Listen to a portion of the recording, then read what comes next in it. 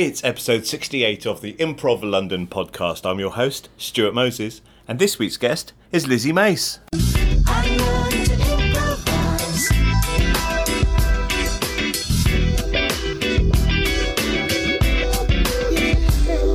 Hello. Hello. How are you doing? I'm very well, thank you. Hooray. Very pleased to be here. I'm very pleased that you are here. Perhaps we should start with an ending. Yeah. Two of Wands has recently come to its conclusion. Yes. Please tell me all about it. Yes. It was very recently. We had our last gig last Monday at Duck Duck Goose, which was great fun. I always love playing there. It's such a friendly night. It's lovely. And as Two of Wands, we've performed there a lot as well since we started up last April. But yeah, it just come to the point where we both felt that we'd got what we wanted to out of the team. It really started as an experiment to see how we could play with people's expectations of what improv is supposed to be or what it usually is. And we felt like we'd kind of, proved what we wanted to prove in the experiment and learned what we wanted to learn. So it felt like a good time to draw a line under it, really. So, yeah. We should mention your partner in crime, Michael Such, star of episode 3 of the Improv London podcast. Do have a listen if you haven't listened to that one already. And he has a background in live action role playing and kind of story gaming and that sort of thing. And I think that must have had an influence on the style of performance. Absolutely. Yeah, Michael's really great at coming up with new, interesting concepts. He also directed me in Open Roads, the improvised road movie, which we did at the nursery as part of the originals program.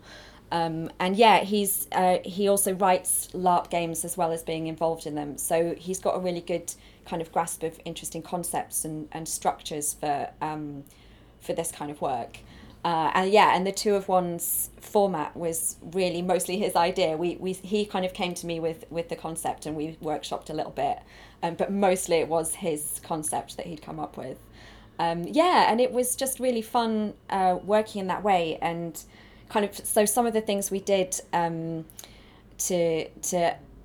kind of usurp what you would expect from improv is, for example, rather than coming on and saying, hello, we are blah, blah, blah, can we have a suggestion? We would often always come on in character already. So that was one of the sort of things that we did. We'd come on in character and sometimes we'd come on before they'd stopped introducing us. So we'd come on halfway through what they were saying and they'd have to just kind of deal with that. I love that. And we would always leave in character as well. So we would take our bow and give our kind of, plugs and things in whatever character we were at when the blackout came, and then leave kind of still interacting with each other in character. So that was one of the things we did that was kind of, just playing with what people might expect to see in improv. And you sometimes seemingly spontaneously break out into poetry. Was it really spontaneous? Yeah, it was, yeah. Actually, it's the poetry that most people asked us afterwards, had you prepared that? And no, it was all completely made up on the spot. Yeah. I mean, the kind of a lot of the inspiration for the format came from aspects of modernism. And I think I'm allowed to reveal now because we're not doing it anymore, particularly T.S. Eliot's poem The Wasteland. Oh, right. And so this kind of fragmented, disjointed aesthetic, so without a clear narrative and kind of, jumping around in time and playing with form. So, we had a set of ritual phrases that we would say to each other throughout the show, that would end whatever scene we were in and would introduce the way that we then found what the next scene was. So again, that's another way of playing with what's expected, because we never did any sweep transitions or tags or even organic transitions. We didn't do any of that. We just had these transitions that were made up from these ritual phrases. It was all completely experimental and was really fun. And like I said, I feel like we did show, because we were just interested whether it would be kind of accepted by an audience who might have particular expectations, and it really was. It was accepted and embraced by them. So we kind of felt like we've sort of done a little experiment in what we can do differently. It was great fun to be involved in. Yes, I saw a couple of the shorter shows that you did, and I just never knew that you were using those kind of phrases. I never picked up on that. I just thought, wow, they're just really connected. They just know when they're going to go into this next thing. Yeah. So what were some of the things? I don't necessarily want to know the phrases that you used, but what would you signal that you were going to? What would you want to signal to Michael? What could you signal? So originally they were sort of intended as a diagnostic tool. So if we felt that, for example, we were in a scene where we weren't very emotionally connected, then we would say a particular phrase which would introduce a game that we would play that would help us get more connected, and then through that game we would find the start of the next scene. So that was the way it was intended, but we actually just ended up using them really just as ways to edit the scene and start the next one. It's quite difficult to... if you're in the scene, to notice what it is you feel is missing and then to remember the phrase that you need to use. Oh, yeah. So, yeah, it ended up more just being whatever phrase comes out of my mouth at this moment is the phrase that we're going to use now. But yeah, no, it was great. So, yeah, so that would be one of them would be, emotional connection. One of them would be sort of, are we physically using the space or doing object work or that kind of thing? So there'd be another phrase that would help us find a more physical thing to do. So I'm feeling all the secrets now that the experiment is over. Well, I always felt that there was a plan. It's like when I watch a TV programme, I don't necessarily want to know what the plan is, but I want to know that the makers of the TV programme know what they're doing. And I don't need to see all the working, but I need to know the working is there. And I always felt the working was there, and now I know a little bit about what the working is. Yeah. You were coached by Katie Shute before you... Yeah, we did a couple of longer, like you said, we mostly were performing around London, sort of 10, 15-minute gigs. But we did this year do a couple of longer ones as well. We did 45 minutes at Impro Amsterdam in January, and also at the Impro Fest UK at the Tristan Bates Theatre. We did a whole hour there. So before we did those, we got some coaching from Katie Shute, and she also helped us kind of find new things to do. So you mentioned the poetry one that we did. Originally, it would be that one of us would stand at the front and deliver some improvised poetry, and the other would just be waiting at the back until they were inspired by a line that would start the next scene. But Katie suggested that we, instead of that, actually the person, rather than standing at the back, they actually do, they sort of improvise a movement, like a physical theatre thing that relates to what the poetry was. So that added a whole new dimension to it, which again, was great. And something that, most groups probably wouldn't sort of dare to do in an improv stage. So yeah, it was great. I always enjoyed doing the tech for you the couple of times I did it, because there was always a moment, or both times I did it, it was like, we have a song, please. At one point there was a marriage, and at one point there were, it was just amazing. I just remember some of Michael's dancing. Will linger long in my mind. Yeah, I guess that's another way we sort of played with what's expected, one of the things, for example, rather than getting a suggestion from the audience at the start, is one of the phrases we had would introduce interaction. So we would know that if one of us said that phrase, we would know that they're about to go and talk to the audience. But we would always do it in character. And usually we'd like it to be kind of at a pivotal moment. So we would ask the audience a really important question, and then what they give back would influence what happens in the scene. Yeah. So we were kind of using you, I guess, in a way like an audience member in that. So we're knowing that we could ask you for some music, and that whatever it was would influence what happens. But again, it's just that way of kind of expanding what people might think can be done with improv, even in a 10 or 15 minute gig. There's a lot you can play with in that. It always felt this could go anywhere. But that was very exciting, and I always felt that you were both in control, and it wasn't just completely random. I might not understand the pattern or the meaning, but I sort of always felt there was a pattern or a meaning there, which I think is a difficult one to balance. Yeah, one thing we did aim to do is to have variety in each gig as well. So, if we could have a really dramatic scene alongside a really stupid funny one, then that would be like the ideal. We love to play with those different tones within the same gig. and also a variety of characters and a variety of relationships.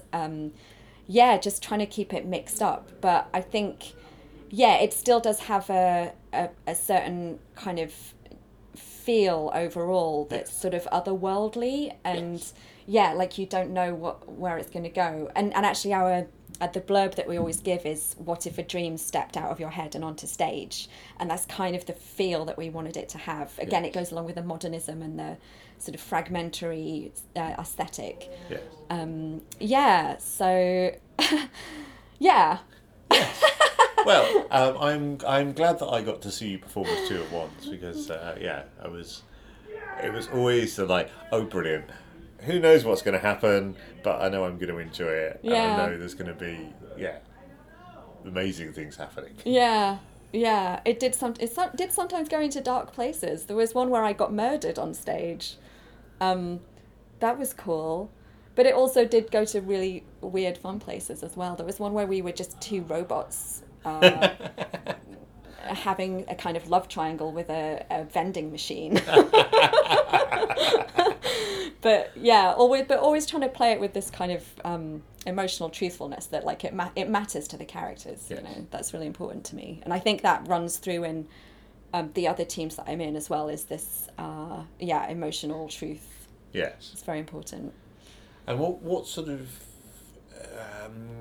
reaction were you trying to get from the audience, or were you even thinking about that? I don't think we were aiming for any particular reaction. I suppose it is that feeling of, not really knowing what's going to happen next. Yeah. Keep people sort of on the edge of their seats a little bit. Yes, no, I definitely, not least for the fact you often left the stage and then would be performing in darkness, which I loved. And it's like, oh, I can't see them now, but the scene's still going on, and then my mind's working to fill in the blanks. And, I loved it. Yeah. And we also, sometimes with our interaction with the audience, it wouldn't always be going to one person and addressing them as though they're a character. We would sometimes address the whole audience as though they're all characters. There was one where we were teachers who had to tell the class that they weren't going to go on a school trip, and it then became about the teachers actually, their relationship ending and involving the class in terms of like, who's your favourite teacher, all this kind of stuff. It was really cute and really heartbreaking. That does sound hilarious. And sometimes one of us would just completely leave the room and leave the other one on stage. And that actually happened in that scene. So Michael was voted as being the least popular teacher, and he left the room. And so then I carried on in character, giving a sex education class. And obviously that was like heartbreaking because they just broken up. So yeah, we just love using whatever happens. Oh, speaking of using whatever happens, there was one gig that we did where Michael's trousers split in the middle of it. Wow. Yeah, and so he just had to sit on the stage, and he actually just said to me, this is very embarrassing, my trousers have just split. So that was the start of the next scene, and we discovered that we worked in this company and we had to fire somebody. So obviously we were firing a member of the audience. So I was like, oh, well, you were going to go and do it in their office, but seeing as your trousers have split, I'll go and bring them in here. So then I went and got someone from the audience, and we had this whole scene where we were firing this person, but Michael couldn't move from his chair. So did you know that it really had split his trousers? Oh yeah, I heard them go. I think everyone in the room heard them go. So there was no way we could just ignore it. We had to use it, Yes, because you dressed up. Yeah, we had little costumes, in these kind of... we wanted it to feel kind of timeless, but also as though it could be a kind of modern world, but slightly askew. Yes.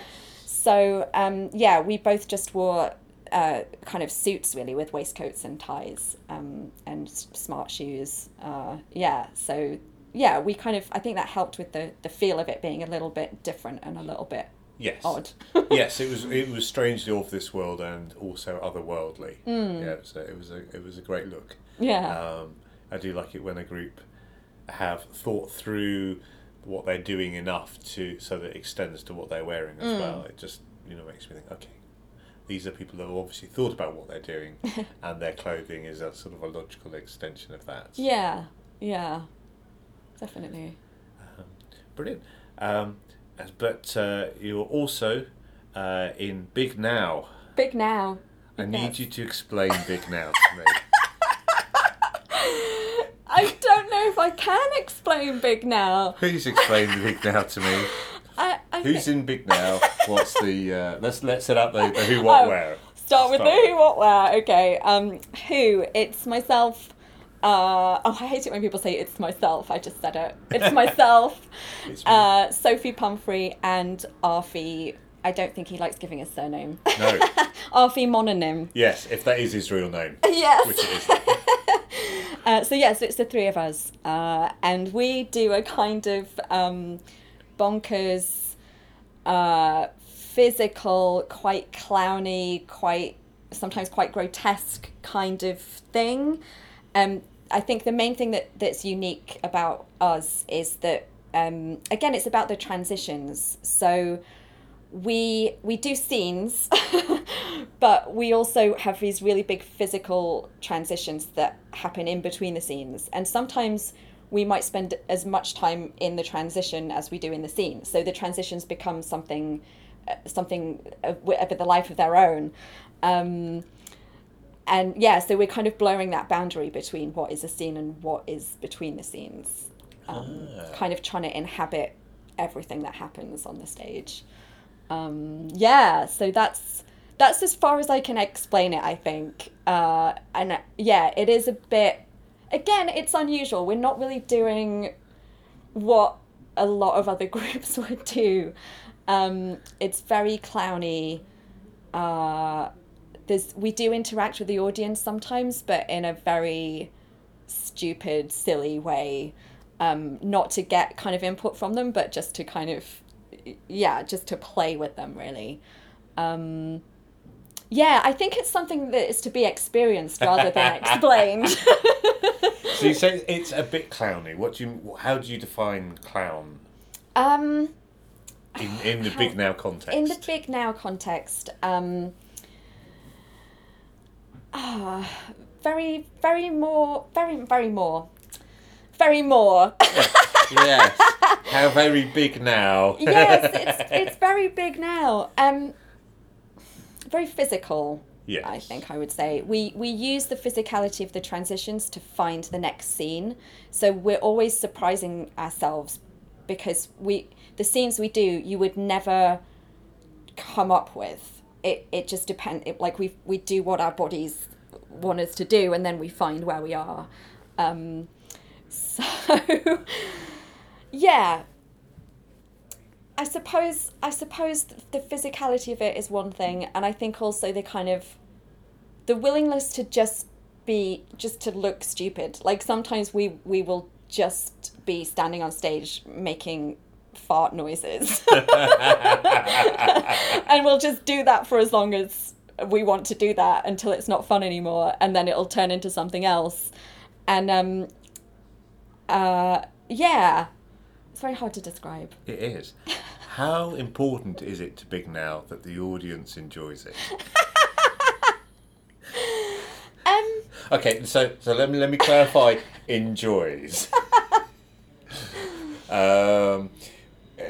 It may be possible to draw pleasure from watching a show while simultaneously being annoyed. Yeah.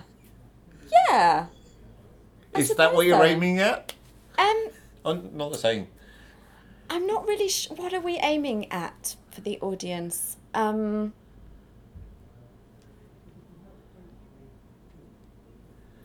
I think we just want people to be a bit surprised. Yeah. Probably. Yeah? Yeah, probably like, oh, I didn't know you could do that on stage. But it was kind of fun to watch. Right. I guess that's what we're doing. Yeah. In what sense annoyed? Well, just thinking that there are some groups you watch, and it's like, oh, it's all kind of like, oh, we're all having fun, and then there's some groups you're watching, going, is this art? Am I supposed to enjoy this, or am I supposed to sort of marvel at it? Do you know what I mean? There's like, how much responsibility does an improv group have to ensure the audience enjoy themselves, or... I think, like you said, because, I mean, it is an art form. And so I think if you as a group are clear what you want to be doing,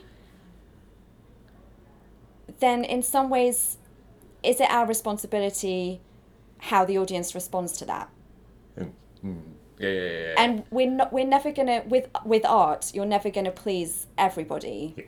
So if you go in trying to please everybody, you're not actually gonna be creating art, I think. Yes. Yeah. Did that answer the question?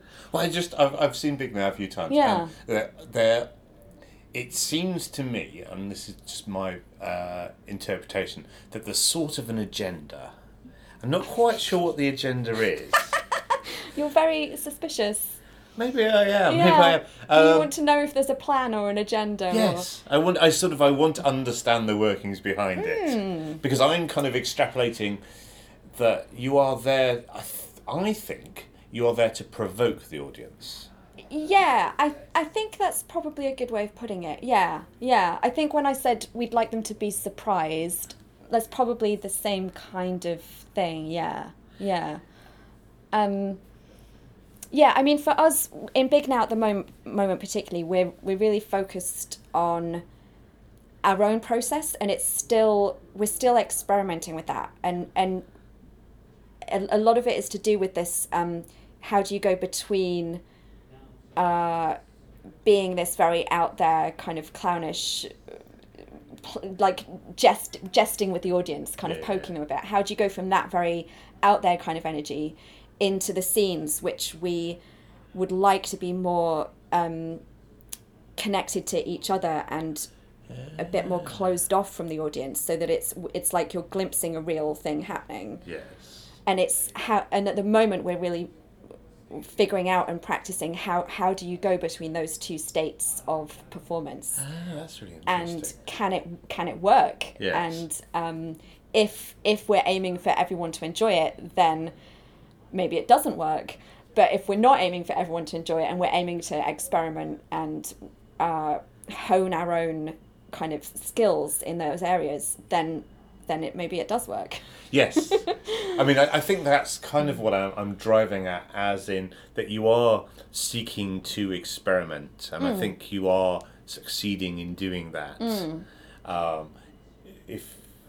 Because I think it's challenging, and I'm not. That's in no way a criticism. I think it's the things you do, and I think deliberately, are challenging for the audience.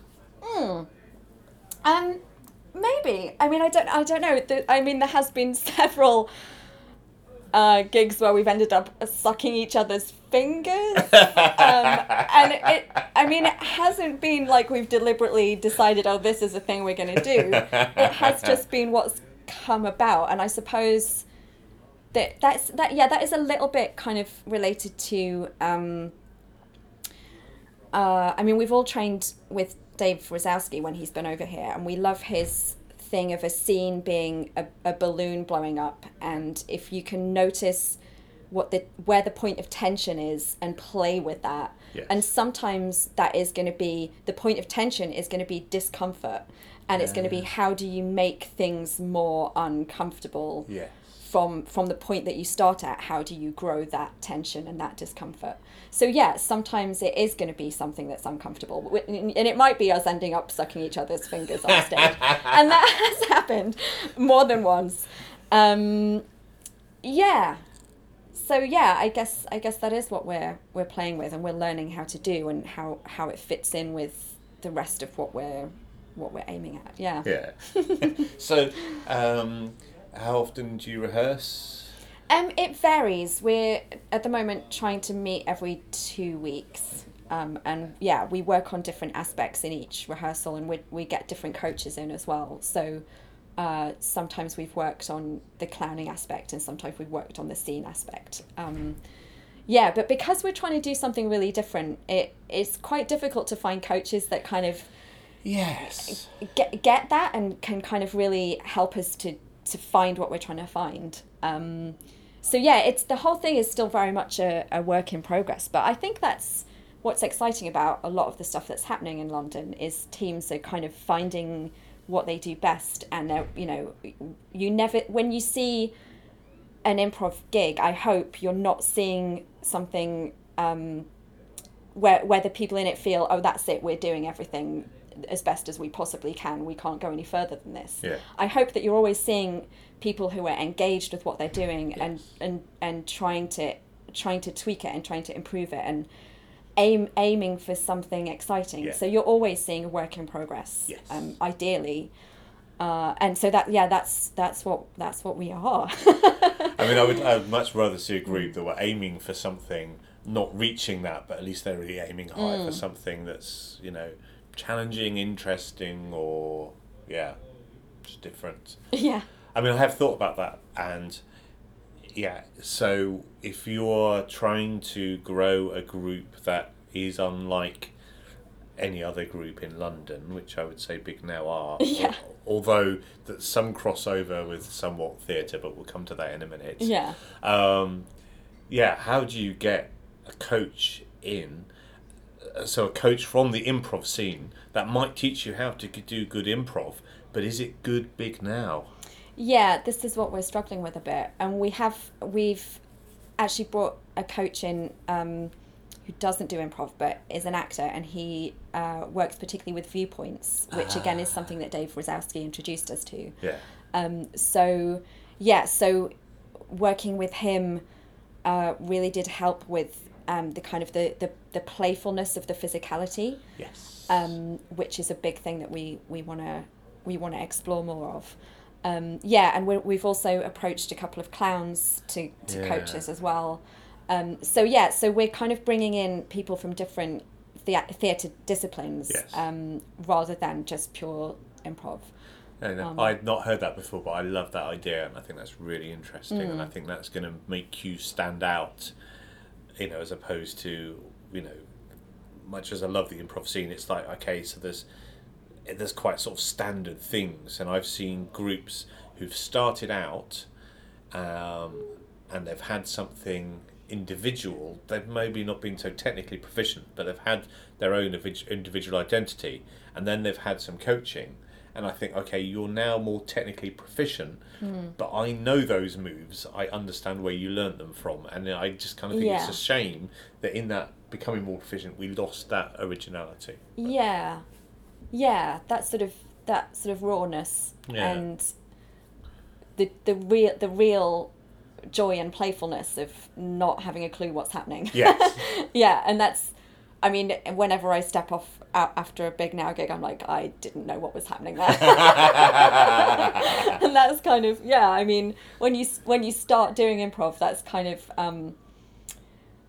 that's the experience you're hoping to have, is not knowing. And like you say, the more you kind of learn tricks or techniques, the less you find yourself in that state of like free fall, where you're like, I just have to react in the moment now, because there's nothing I can fall back on. But somehow you can't stay in that free fall. Can you stay in that free? I don't know, in that sort of naive, but in a good way, state. I don't know. Maybe. I don't know if you can. Well, I mean, that's sort of what the physical transitions help us to do, is, we can only surprise ourselves when we're just letting our bodies lead us, and get out of our heads completely. You can't possibly plan what's going to happen in a Big Now gig. You can't be like planning ahead and think, oh, I'm going to do a scene where I'm a spider on a web. You can't possibly plan. One of my favourite transitions you did was at the new nursery theatre, where you discovered that there's behind the curtain there is actually a gap. and you were sort of all holding on to the pillar and going big now. Yeah. And it was just, I don't know, it was just like, and I thought, oh, do you know what? I didn't realise there was a gap behind that curtain. I was just, that in no way felt planned. It was just like, okay, there's a thing here, we're going to comment on it. Yeah. And I suppose that's the bit when you're interacting with the audience, and then Yeah. you eventually transition into a more scene-based thing. But, Exactly. Yeah. Sort of. Yeah. Again, it's that. The change of energy from where we're talking to the audience and playing with the audience and kind of being really physical and provocative, and also, commenting on the actual real reality of where we are. Yeah. And then going from that into a scene which is a different reality, and that's the kind of that for the benefit of the tape, I'm making a sort of concertina shape with my hands to indicate the opening out of the energy and then the closing back in of the energy, and it is that also the jumping between this is real reality that we're sitting in a room which is a theatre which has a stage, and then closing off again and creating a new reality. Yes. And it is very difficult to navigate that, and we're still, like I said, we're still finding out how best to do that and what happens when we do that. Yeah. Fantastic. I feel I understand a little bit more. I don't know if it's every I just sometimes feel I need things explaining. Which is why I do this podcast. You're also involved in Somewhat Theatre. Yeah. And there's somewhat of a crossover with Big Now, maybe? Yeah, there is, yeah. Well, Arfi Monomin.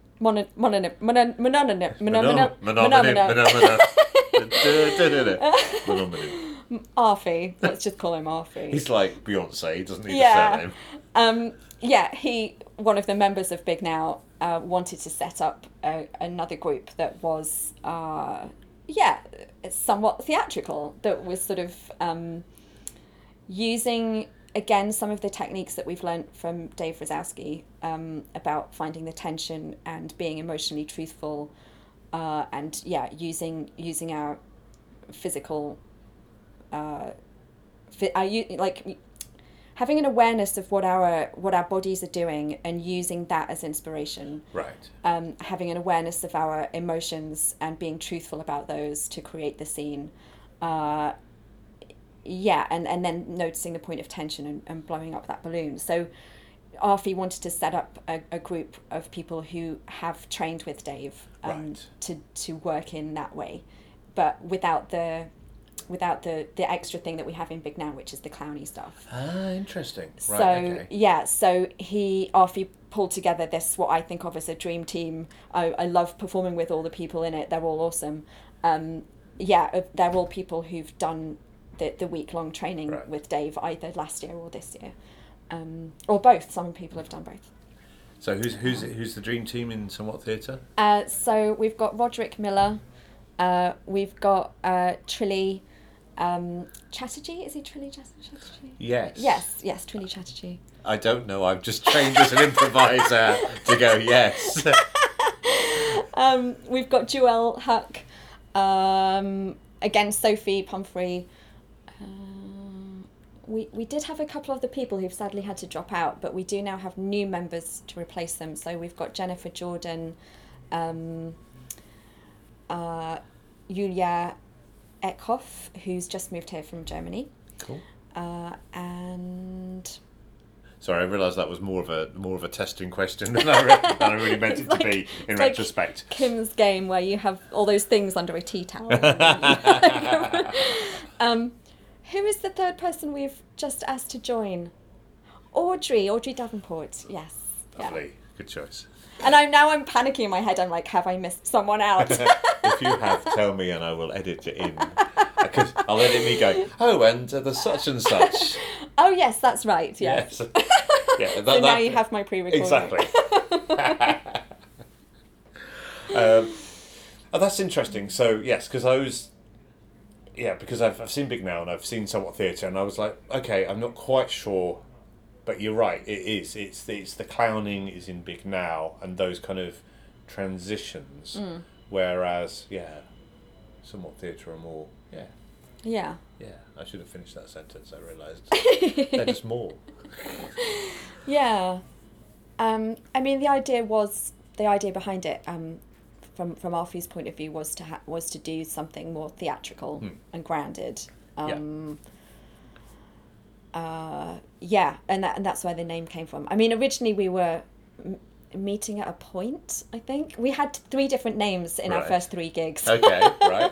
So for one gig we were meeting at a point, and I think in the next gig we were Something Theatre, and then we settled on Somewhat Theatre. Right, and that okay. feels like that's what it is. Yeah. But again, we're still sort of, discovering what we are as well. We've had quite a few gigs, but yeah, we're still discovering what we do best as a team. They quite often end up feeling sort of slightly absurdist. We've had people say they're like Ionesco-esque or a little bit Beckett-like. Yes. Yes, I can see that. It's got that kind of that sort of patient. Nothing needs to happen. Yes. Sort of feel to it, and sometimes quite existential. Yes. We had a fun gig that was just me, Jewel, and Arfie. I can't remember if you were there. It was at Hoopla. The one about the cinema. Yeah. Yes. Yeah, that was very fun. enjoyable. Yeah. Perhaps explain it for those that weren't there. Well, we just moved our chairs into a position, and we used that to inspire what happens, and it was me and Arfie sitting next to each other, and Jewel sitting opposite us but in the dark because there's a dark patch on that stage. And we just had a conversation, and through the course of the conversation we discovered that we were at a cinema, and we were talking to Jewel as though he was either the film or a trailer, and we were trying to help him discover what he was. And in relation to, well, I don't feel like I'm a film. Maybe I'm a trailer, but we don't normally come and watch the trailers, and we're watching you, so you mustn't be a trailer. So it was all this kind of, existential. Yes. Kind of oddness. It was yes. Existential oddness is a very good description. It was interesting because you and Arfie played quite pedantic characters. You were all very picky about the detail, and that thing about, well, we don't normally come and see the trailer, so you can't be a trailer. Yeah. And then Joel played it a lot. I don't know if his energy was slower or something like that, but it was a really nice combination because you two were just like, yeah. Excuse me. So, that's exactly what we sound like. Okay, fair enough. But it's playing those sort of characters, and then he was like, well, as you say, I don't know if I am a film. Yeah. So it was really nice how the way the stage had been arranged, and it just I'm giving you the thumbs up now, which obviously you can see, but you can't see that on the audio medium. For the benefit of the tape. Yes. So is that how you speak to? Is that how you communicate with Arfie? Then is it pedantic manner? Or is that just on the stage? I don't know. That came out in that gig. I don't know if it comes out in others. I suppose sometimes it does. I mean, Arfie's very intellectual, and so we can sometimes end up having kind of intellectual games.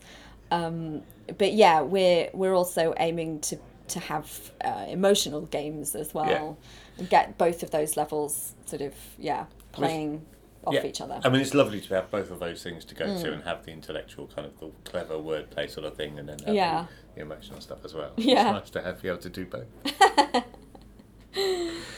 And do you regularly rehearse with Somewhat Theatre, or?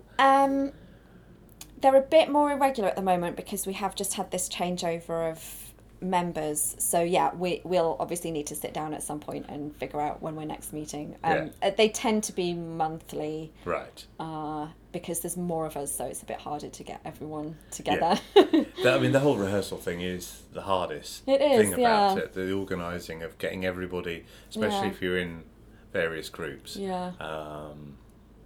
I wish I had a solution to offer, but I don't.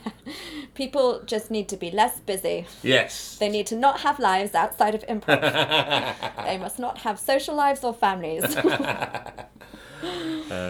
Yeah, brilliant and fantastic. And I've written a list. I mean, obviously Lizzie can see this because I don't normally write a list, but Lizzie's involved in many and I didn't want to forget. Yes. I didn't want to forget For any the benefit of them. of the tape, there is a list There's on a the list. table. I will tick off the ones we have discussed. I've written down The Clique, Yeah. spelt Cleek. Yeah. What was that? That was, again, it was another experiment. Is that... Only through talking to you, I'm realizing how experimental my work has been. There's been a thread through all of these, every single one of these groups that you are in. They're all different. I but don't all like the to do same. things how other people do them. Fair enough. So yeah, The Clique was an experiment that came out of when I did the summer intensives at Second City in Chicago. How did you find that?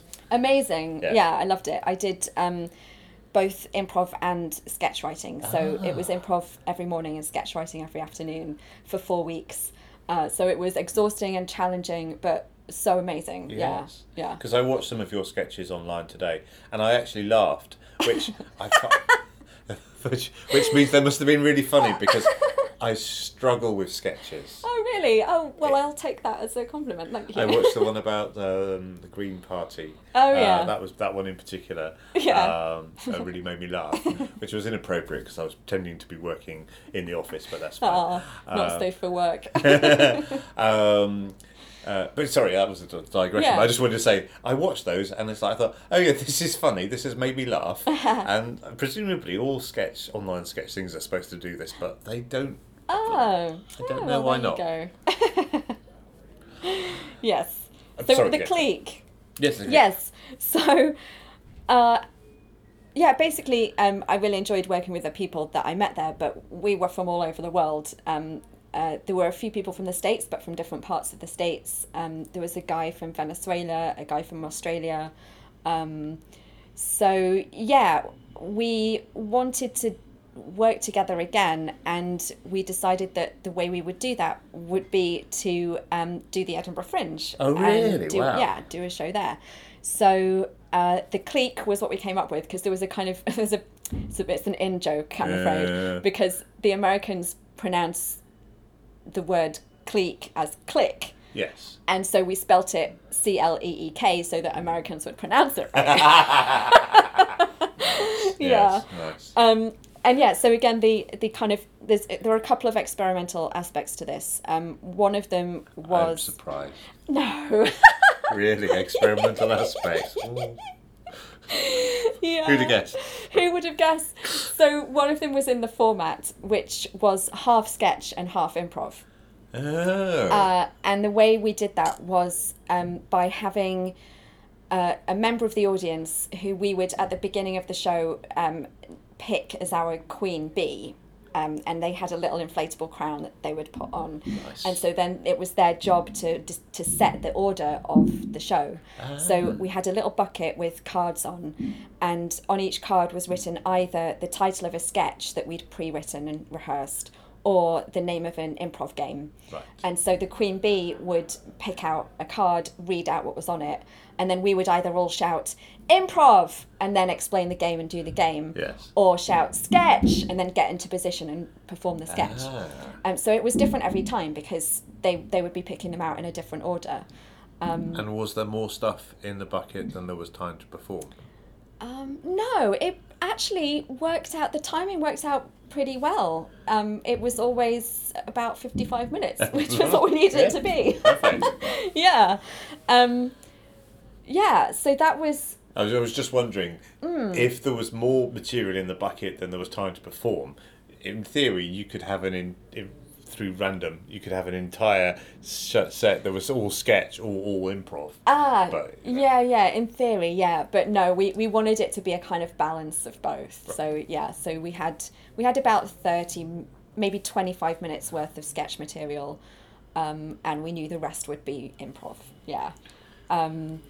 So that was one aspect that was experimental, was mixing the two forms and how to make that work in a show. How did you make that work in the show? Well, in that format, basically, having Alright. the somebody read it out rather than us decide, oh, it's going to be this order. Yes. We're going to do this sketch, then this game, then this sketch, then that game. Right. Having it interactive and have the audience kind of involved in that. Yes.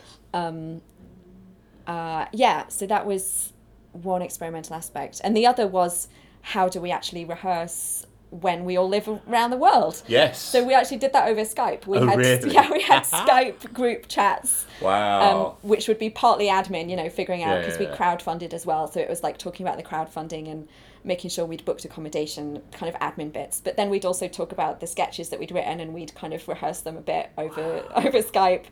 So it was a really international collaboration, basically. That's really And then cool. we all came together in Edinburgh. I think everyone had got there by the day before, so we had a little bit of time in the flat to block things out as well.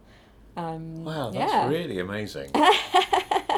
That's wow, Yeah. amazing. What a world we live in today. I know, Such isn't things it? are possible. Yeah. Yeah, no, it's really interesting. As I say, I don't know. I love improv, and I think my expectations for sketch are just much higher because you think with improv, well, they're just making it up. So if it's funny or moving, then it's great. But with sketch, I think, well, you've written this down. Yeah. This is the and best. rehearsed it. Yes. And had someone else look over it probably Yes. and add a few jokes. Yes. Yeah. So, but I think that's me rather than sketch. Yeah. It's me.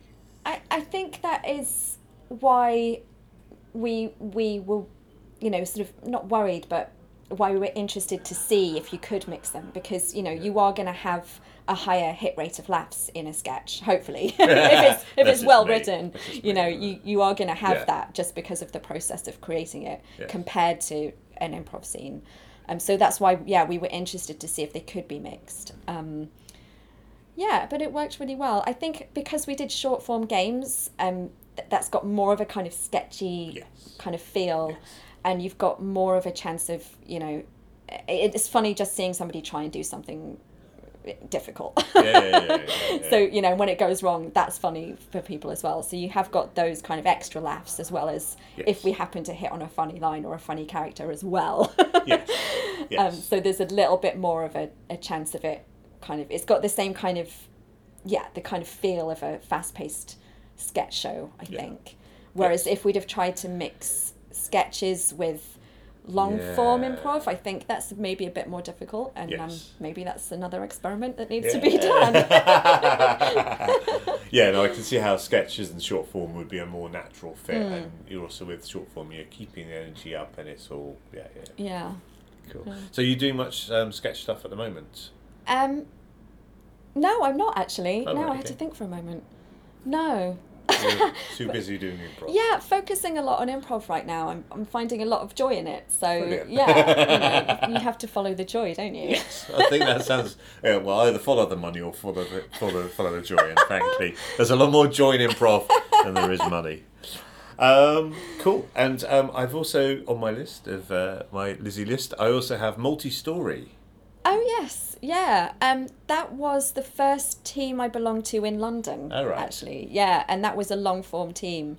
I joined that pretty soon after I was at drama school. So it must have been 2009, I think, maybe 2010.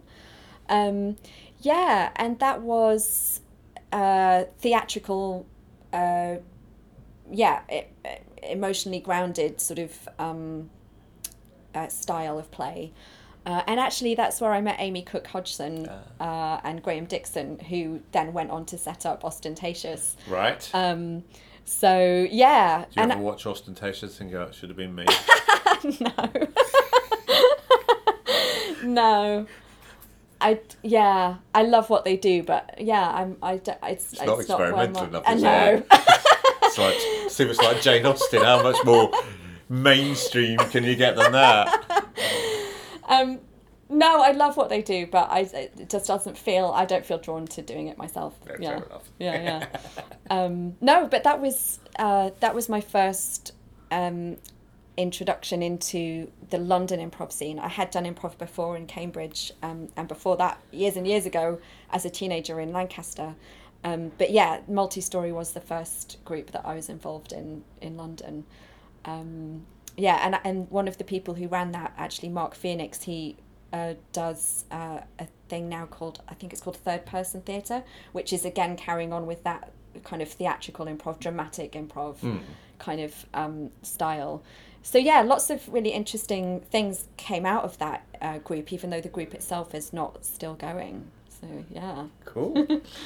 So you're not only improvising, you're also coaching. Yes. Tell me about your coaching. Yeah, this is a project I'm really excited about. It's called Charm and Strange, and I'm doing that with Sophie Pumphrey of Big Now and Somewhat Theatre. Again, inspired. We'd wanted to teach or coach together for a while, and it was when we did Dave Rosowski's week in November last year that was kind of the final inspiration for us to set something up. So we auditioned for people who would be interested in doing that kind of organic improv, more patient, sort of more present kind of way of working. We auditioned in January, and we've just been going since then, really. We're probably going to set up another team, but we don't have dates for that yet. But yeah, we're both really loving that, and it's it's experimental. The first 10 weeks that we did particularly were experimental for us as coaches and teachers, because we love the work that Dave Rosowski does, but he has a very unique way of teaching and of getting that out of people. Yeah. And we wanted to kind of explore and discover ways that we could find our way of coaching that style, and right. how can we get the same quality of improv that's patient and grounded and present and mindful, and truthful. How can we, Lizzie Mason, Sophie Pumphrey, do that? So it was really, we used some of the things that Dave has done, and especially some of the concepts he has, like about the balloon blowing up. But we've also mixed it with other exercises we've done with other teachers. Like we both did the week intensive with Susan Messing and Rachel Mason a couple of years ago. Yeah. She's also done work with Dummy before. We've both worked with Patty Styles. So we're kind of drawing on different aspects of those, but in our own unique ways. Yeah. And we're also both really interested in mindfulness in general, and that kind of how to be more present, and you know, or how to be present more often. Yes. Maybe that's a better way of putting it. That's a good way of putting it. And how to practice that, and how to notice what our bodies are telling us, and what our emotions are telling us, and how to notice what's happened in a scene and when we've been changed by something. And we're just loving exploring that in all different ways with the team, and the people we have in the team are great, as they're absolutely wonderful, and they've all really come on board with that as well. And it feels like the sessions that I've run with Charm and Strange have felt very collaborative. Yes. You know, I feel like I want to empower people to discover these things for themselves, and discover new things that even, you know, other people haven't discovered, you know. So it's kind of, it feels very collaborative, and that everyone's coming in with things that they've learned in life, and, you know, therapy, and you know, and relationships, and just, you know, learning about how we can be more human on stage. Because I think that's like I think that's kind of the, you know, if we're talking about noble goals, I think as performers, it's kind of our job to remind the audience how to be human. Because I think modern society kind of takes a lot of that, like, looks down on emotions. You know, you're not supposed to show emotions. You're not supposed to be guided by your emotions. You're supposed to be logical, especially in sort of English culture, and I think especially for men as well. And and not to be playful and to be serious and, you know, kind of just confined and restricted and stifled. And I feel like in theatre, if we as performers can be the opposite of all that, if we can be free and emotional and vulnerable and truthful, then we can remind people in the audience how to be a human. And how to get more connected with each other, and with ourselves, which is really lacking a lot in education, the way our education system works, in the way our work system works, the way capitalism works, the way consumerism works. We're all disconnected from the truth of ourselves. So yeah, that's the noble cause, I suppose. That's brilliant. No, that's a really good thing to aim for. I mean, it's a high standard, but it's worth aiming for. High target. It's a high target, but it's worth aiming for. Yeah. I don't know. Is it a high target? It feels a very to me it feels a very sort of a target that's very close to me. So it doesn't feel far away. It feels if I can practice this more, then in that way I'm even sort of demonstrating just in life how to be more connected and more truthful. And you never know what little impact you have on the people you interact with every day. Just, you know, someone you're buying your coffee from, or someone next to you in a bus stop. You know, you can interact with people in a way that touches them and opens them up. And so in that way, it's not a difficult out of reach goal. It's something that we can do in little ways all the time. So yeah. Brilliant. I think that's a natural conclusion. I have another question, which I normally end on. What is the signature Lizzie Mace move when you're performing? What's my signature move? What do you do that people go, classic Mace? She always does that. It might save the day. It might. God, I don't know. I really don't know. I can't think. It's alright if you don't, because that last part was a really good natural end. So anything after this is a bonus, but we'll just pretend it hasn't happened if you don't think of anything. The thing is, okay, there's two reasons why I asked this. One is that listeners can adopt or adapt your signature move. And also, they will then spot you doing it. So it will force you to develop new signature moves. So it'll help the listeners and you as a performer. Yeah. I really can't think of something that I do. I mean, I suppose I have a signature object work move. Brilliant. Tell me about that. It's probably having a cup of tea. Yeah, if I'm sitting down and reach out, it will quite often be a cup of tea. Or even if I'm standing up, chatting to someone, you know, standing in a doorway or something, it might be yeah. And why is that? I suppose it's probably just because I do it a lot in my normal life. I drink a lot of tea. Yeah, probably. And it's nice to just, you know, I mean, object work is great for creating a visual world, you know. And so the cup of tea, it's also just a starting point for something else, because then you have to have something to put the tea on, and there might be something next to the tea. Yes. And, you know, you might have to add some sugar, so then you've got the sugar bowl, and, you know, what do they look like? So that then influences what kind of room you might be in, if it's a fancy schmancy sugar bowl, or, you know, if it's just the packet of sugar, like, without being tipped into a bowl, you know. It's a way of, any object work really is just a way of opening up your visual imagination and expanding the world that you're in. So yeah, I suppose it's a nice starting point for whatever that might be.